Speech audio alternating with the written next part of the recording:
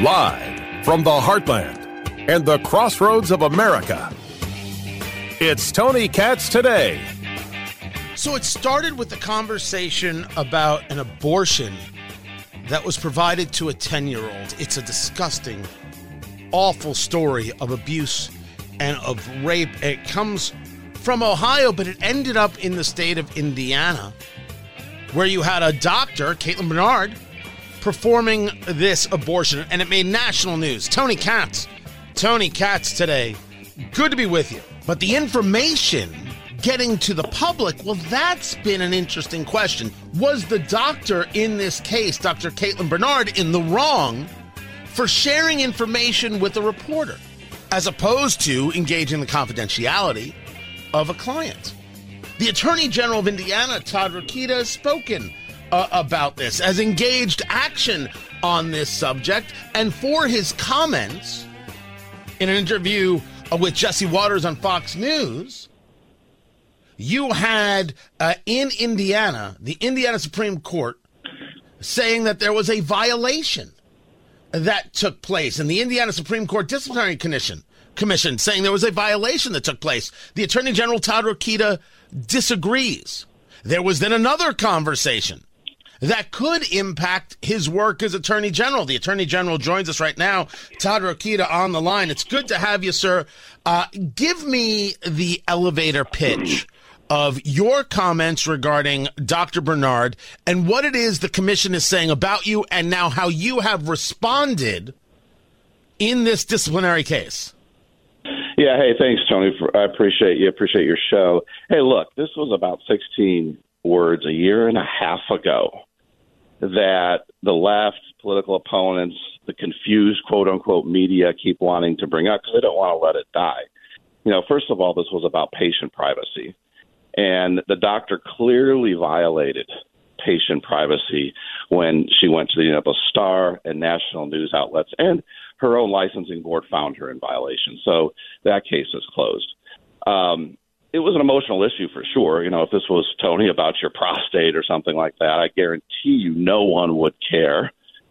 And people have to realize that at any given time at the Attorney General's office, there are 20 or so open cases we have against doctors on this very type of issue, this patient privacy issue. So this is something that we do. Now, some people had a problem, and you know what? I always cooperated with the Disciplinary Commission, always cooperated with the Supreme Court. Had a problem with the context of what I said, and whether or not it violated or impeded, or I should say, some rules of process, some rules of court. But what I didn't do was violate anyone's confidentiality.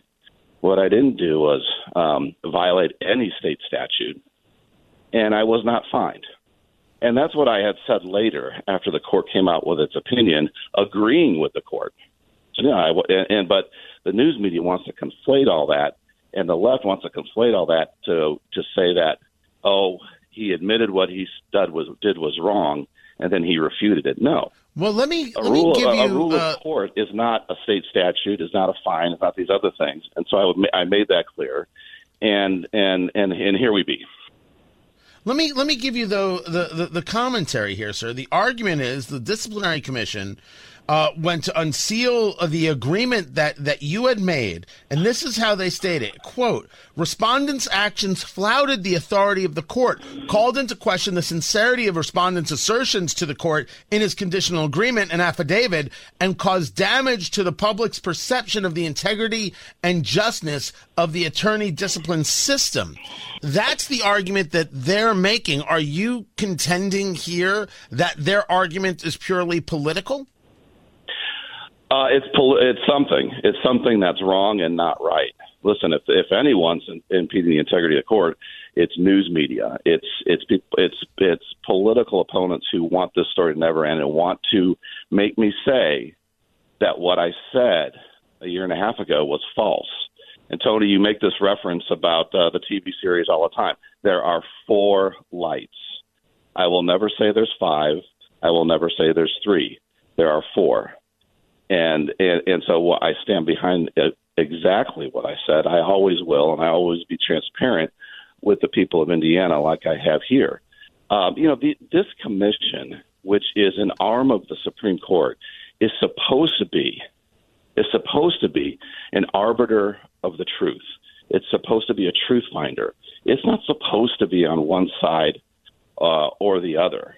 And to the extent people are having less confidence in the system, it's because of the weaponization that's allowed to happen, not only here in these kinds of cases, but across the country with the judicial system. So I think we have to be very careful in Indiana to say, hey, we're not going to let our system get weaponized by special political interests who never want this issue to go away. So let's take a step back. Talking to the Attorney General of Indiana, Todd Rokita, are you stating that your comments about the decision and your deal with the Supreme Court, that your comments after the fact are not violating the agreement that you were discussing?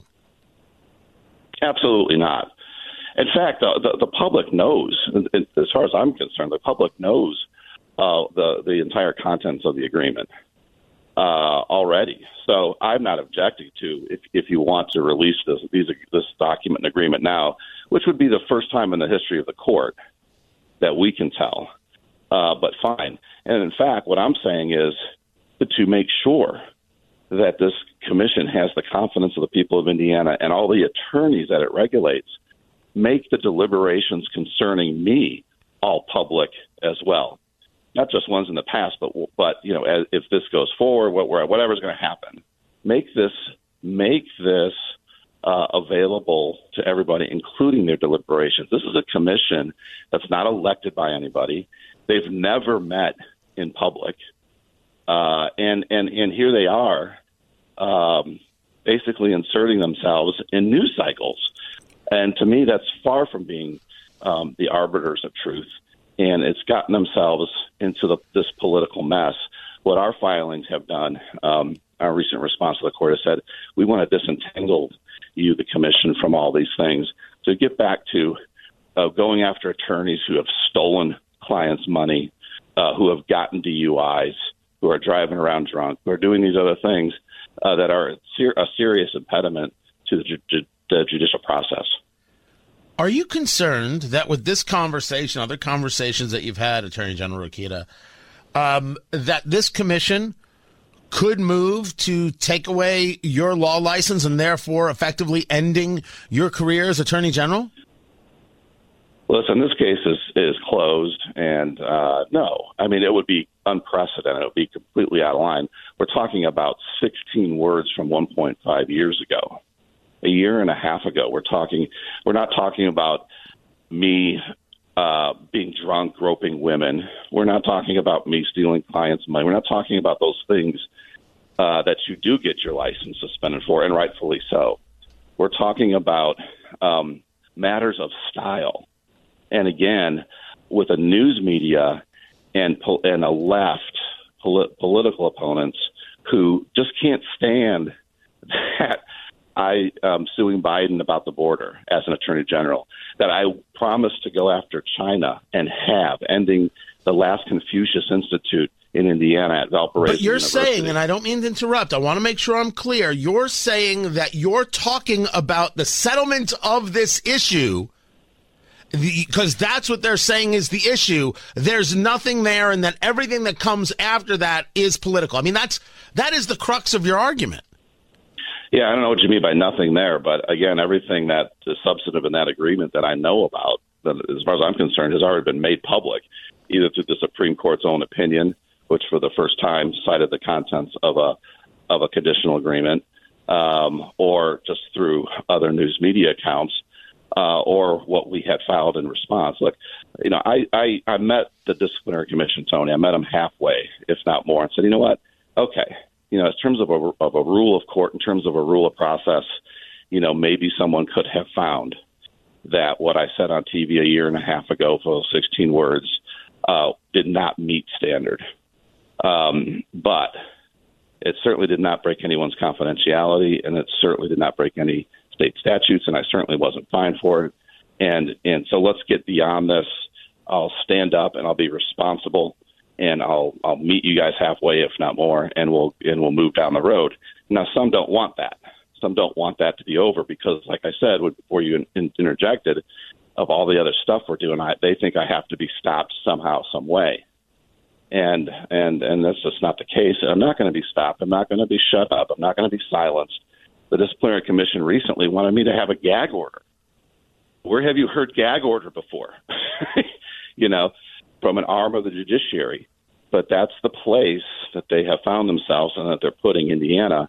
And I'm just going to continue on representing voters, representing taxpayers, representing the people who put me in office to do the very thing that I'm doing.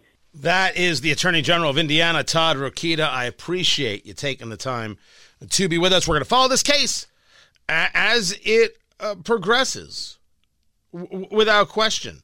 If you ask, by the way, just so I'm on the same page with you always, I thought that the doctor was flat out wrong in engaging this conversation and in violating the privacy of a child. And I still believe that to this day. I'm Tony Katz.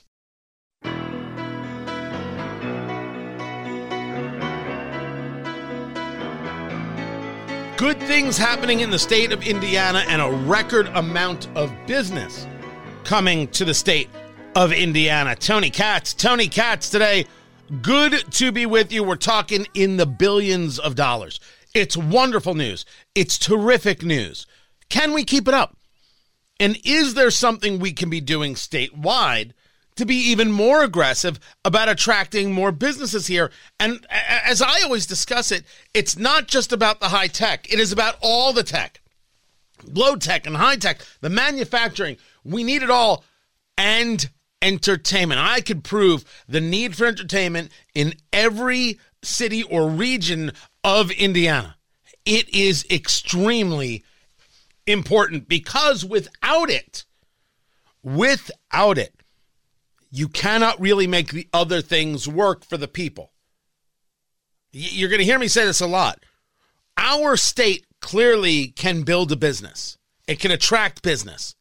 But if you don't have the entertainment to go along with it, it's going to be very hard to get the people to work in those jobs. And the last I checked, you're going to need the people to work in those jobrs.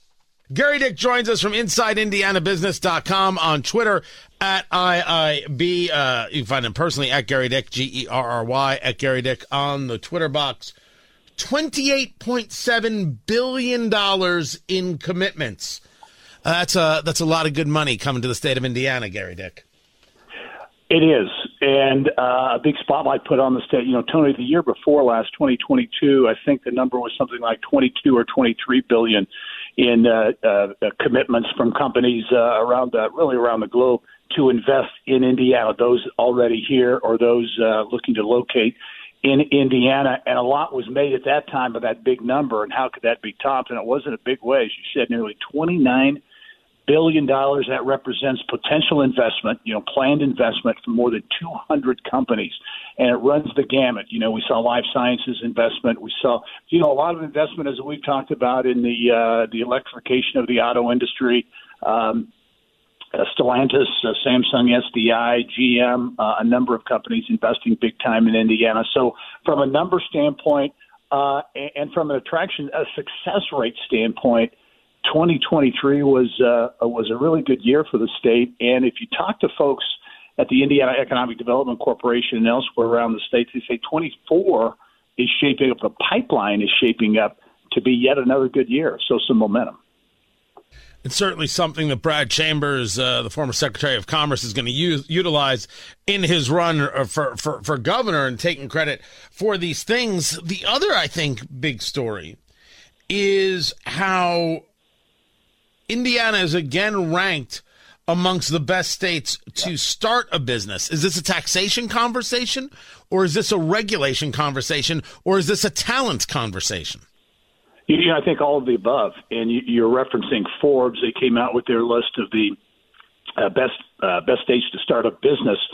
Indiana actually fell, but they were number one last year. Indiana was number one last year. This year they just fell one spot there. So they're number two in the country Indiana is in terms of the best states to start a business. They look at a number of metrics, Tony, in this study. Look at the environment for business growth, the financial environment for entrepreneurs, cost of living, regulation, a number of factors that contribute to that.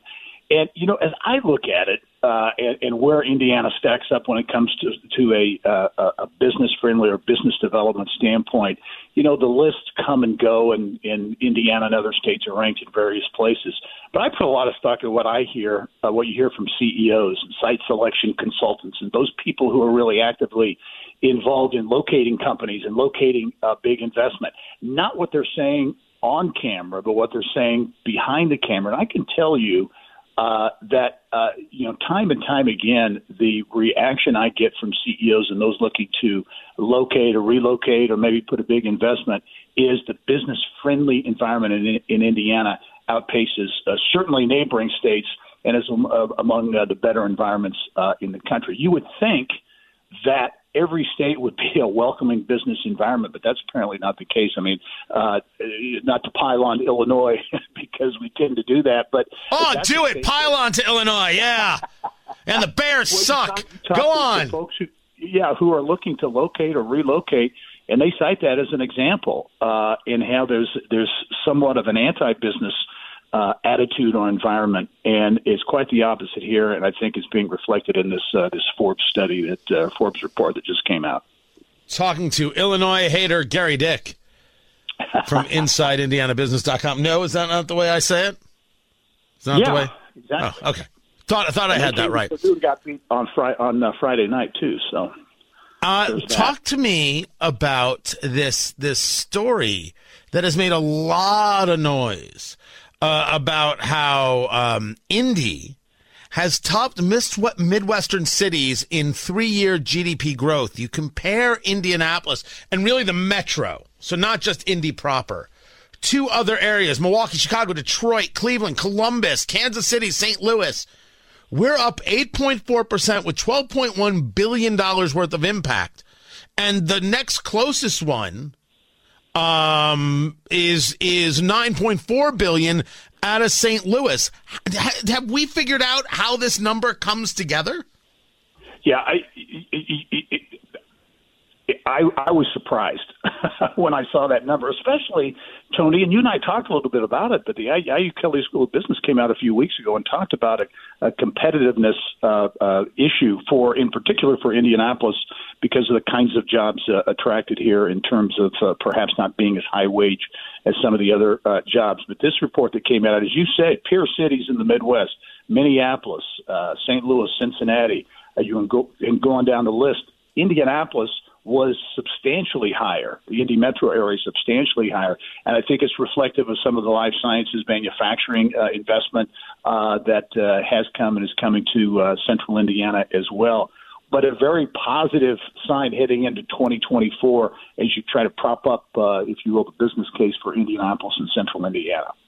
Don't get me wrong, guys. I love this number. My thanks to Gary Dick for joining us from InsideIndianaBusiness.com. I love the number for the Indianapolis Metro, and it's good for all of us. It's good for the totality of the state of Indiana. But I think that we have to answer that question to understand how to grow other parts of the state. Is it Indianapolis doing something? Well, you can argue it's the capital of the state and already has football, and it's got the basketball. It's going to have the soccer with Indy 11 and that new stadium. So by nature, more people are drawn there. But if indeed it's the state and the level of regulation, the lack thereof, the tax conversation, how low it is, how friendly we are to business, well, then we can engage opportunities for more entertainment in other parts of the state. We can engage the growth in a better way. I think it is the latter. I don't think it has anything to do with something Indianapolis is doing specifically. It is just the luck they get from being the capital. I think the opportunities are there because as a state, we're a pretty smart state when it comes to the business stuff. Now we just need to be much more aggressive about it and on the entertainment side because that's what drives people. It makes them excited about moving there. Understand why the business wants to move there, yes. What makes the people want to be a part of the business? It's having the whole life outside of work. Keep it here. I'm Tony Katz. This is Tony Katz Today.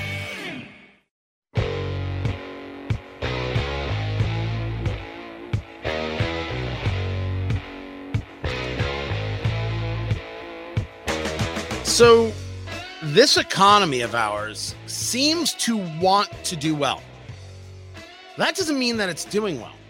But Tony, the jobs numbers were up. Well, yeah, but they've also been revised downward. Tony, the gas prices are down. Yes, that part is absolutely true, but you still don't feel a level of relief. You don't feel a level of, all right, we're through this. And the question is, why not? Why don't we feel the relief? Is it possible that what we're being told doesn't match up to the reality? Oh, sure, you can take a look at all the indicators you want and say, my goodness, things are better, but not in our own pocketbooks. Tony Katz Today. Good to be with you. Find everything at TonyKatz.com. Become a subscriber. I'd greatly appreciate it. TonyKatz.com. That is Dr. Matt Will, economist at the University of Indianapolis. He is the guy I go to when nothing makes sense whatsoever. Let me give you this 1-2 punch right here. The payrolls in December increased by 216,000, which is better than I think the 170,000 that was expected. That's headline number one. Here's headline number two, right? It's the shot and it's the chaser, Dr. Will.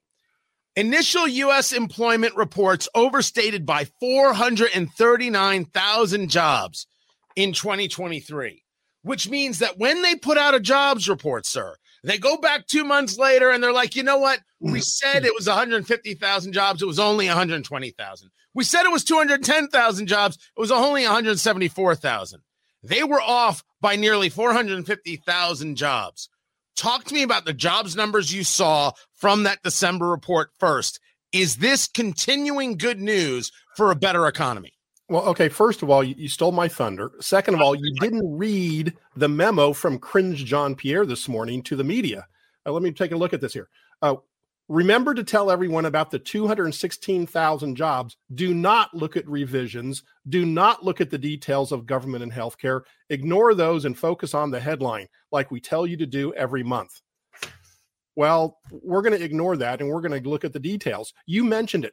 The down revision. So let's do some simple math. So hopefully people can do this if they didn't go to a bad public school. 216,000 new jobs. Subtract 71,000 for down revisions and subtract 90,000 for government and healthcare, which is government-induced hiring. That brings us to 55,000. 55,000 new jobs last month. That's it. That is nothing to brag about. And like you mentioned, 439,000 revisions down for the year. That's not even for the whole year. We don't have the December revisions. It could be over 500,000 jobs. Tony, we lied to people last month. You and I were bragging about how great the jobs report was. You said, look, you don't want to bear bad news. If it's good, it's good. We told the world it was good. We were wrong. Wait a second. I asked you what the report was. I'll say that you were wrong. But I think the bigger question here is, in an average year, when we see 439,000 revisions, what's usual? What's normal for the number of revisions that take place? I mean, revisions do take place. You get a little more fine-tuned in the number after you have some time to look at the data. Is this way out of whack or just slightly out of whack? That's a great question. And let me tell you, I did some digging on that exact question. So you got the question, but you didn't steal my thunder on it. I looked back and found that the Philadelphia Fed reported in Q2, just quarter two of 2022, 1.1 million jobs too many. They overreported. They had her down revised by 1.1 million just in the second quarter. I went back and looked. This is a modern era problem. This is a Biden era problem. We didn't have these massive revisions pre-Biden. I'm not saying this is a conspiracy. I'm not in favor of the Illuminati because I'm trying to get in, of course. But I'm telling you, there is something going on here, and the data is false, and it's a serious problem, and it's been a recent phenomenon. Talking to Dr. Matt Will, economist at the University of Indianapolis. This brings us to where this economy is going, and a lot of people want to talk about the soft landing. This is Janet Yellen, the Treasury Secretary, having that conversation. It is very rare to bring down inflation as much as we have without seeing a weakening in the job market. But we have 23 months in a row unemployment under 40%. Haven't seen that in 50 years. So the soft landing, did it happen? What we're seeing now, I think we can describe as a soft landing, and my hope is that it will continue. So that's the Treasury Secretary announcing soft landing. Look, I want it. I don't want the recession. I don't want the inflation, sir. I don't want any of that. But that's Janet Yellen on CNN stating unequivocally that the soft landing has come. Is she right? Possibly right, but totally false in who she's giving credit to. When she says we, I'm tired of us talking about the administration and the government. The fact is that we have 8.7 million people holding more than one job right now. So she's talking about a strong labor market. That's the highest number in the history of our country. 8.7 million people are holding more than one job. So don't give me this we. This is just like we talk about the battle between Jerome Powell and Biden. It's a battle between Biden and capitalism. Biden is bad for the economy. Capitalism is good. The reason we're having a soft landing, Tony, the reason the economy is looking decent is because the government is too stupid to regulate AI. This year, AI is going to generate 10% of all data in the economy. Cybersecurity is growing by leaps and bounds. Innovation. Look at Lilly. Lilly is waiting for the stupid FDA to approve their Alzheimer's drug. They announced Lilly Direct recently. This is revolutionizing the pharma industry with telehealth, cost cutting, removing the middleman. There's a lot of innovation going on, and the economy is doing well in spite of Biden, not because of him. It's in spite of him. Well, let's talk about something that's doing well. This is the Energy Secretary, Jennifer Granholm, talking about gas prices. For us in the U.S., the gas prices, for example, are at $3.09 today, 3.089, something like that, more than $1.93 lower than the peak after Putin's war. 30 states, the average is less than $3 a gallon. So we aren't seeing the price per barrel or the impact at the pump. Now, you and I have discussed the price per barrel, talking to Dr. Matt Will, economist at the University of Indianapolis.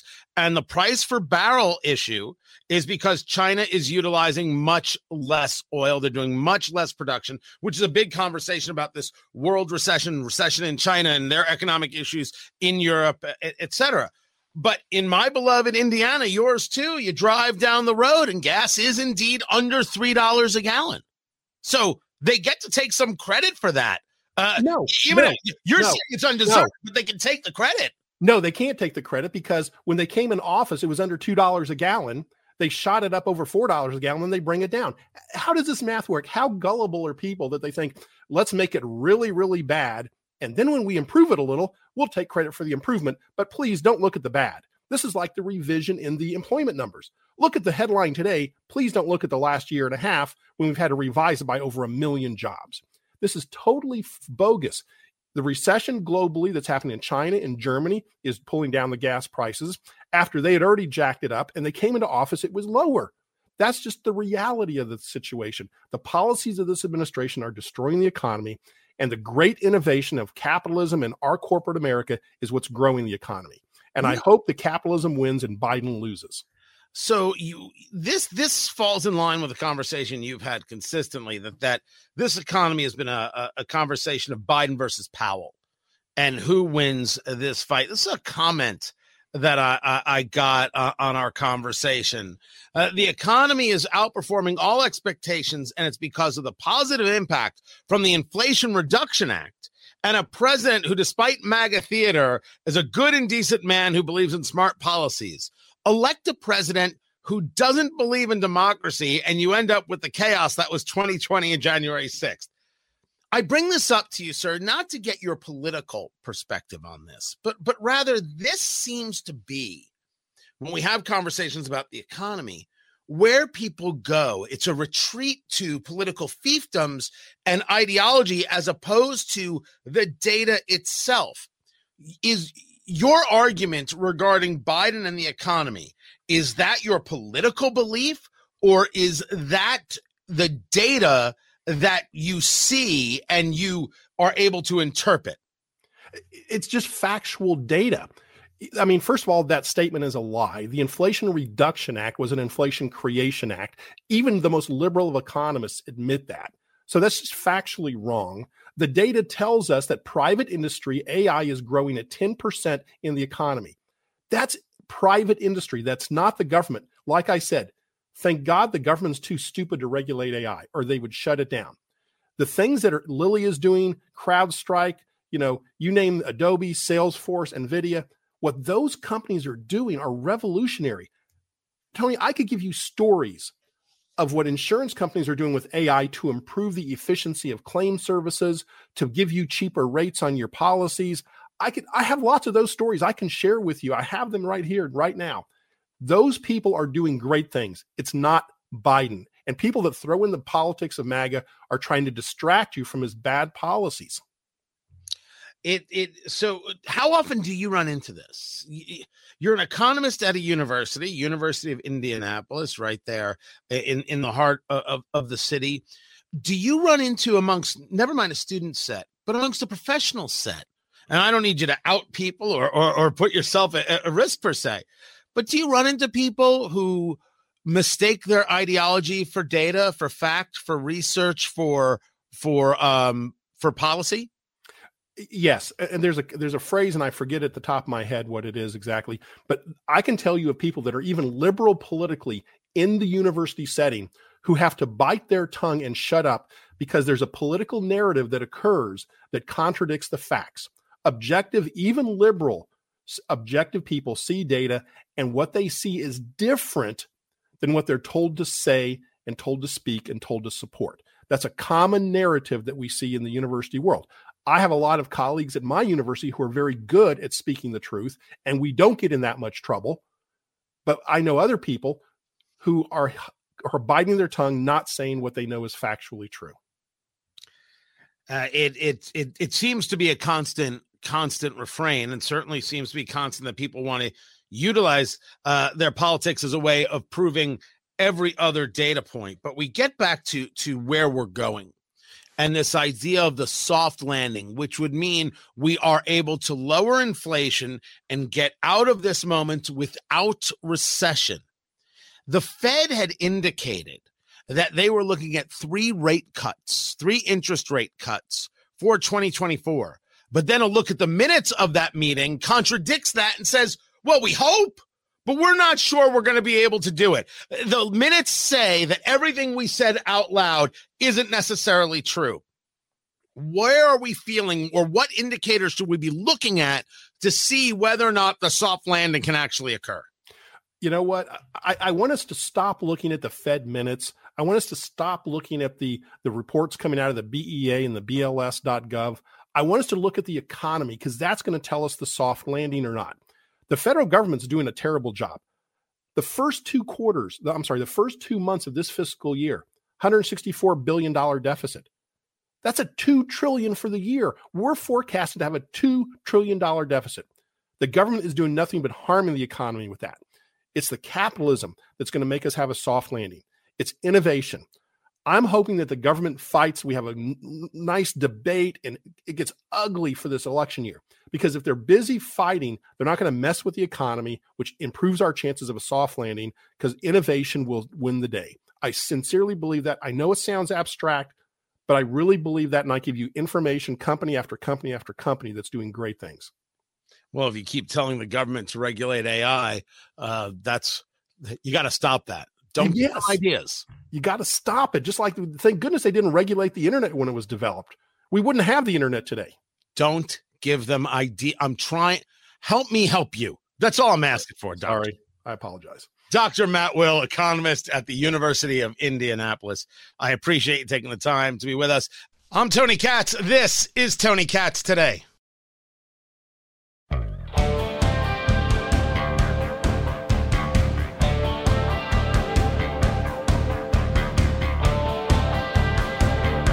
So we've got a spending deal, kind of, maybe. I assume it's going to go through. It really is up to Republicans. Tony Katz Today.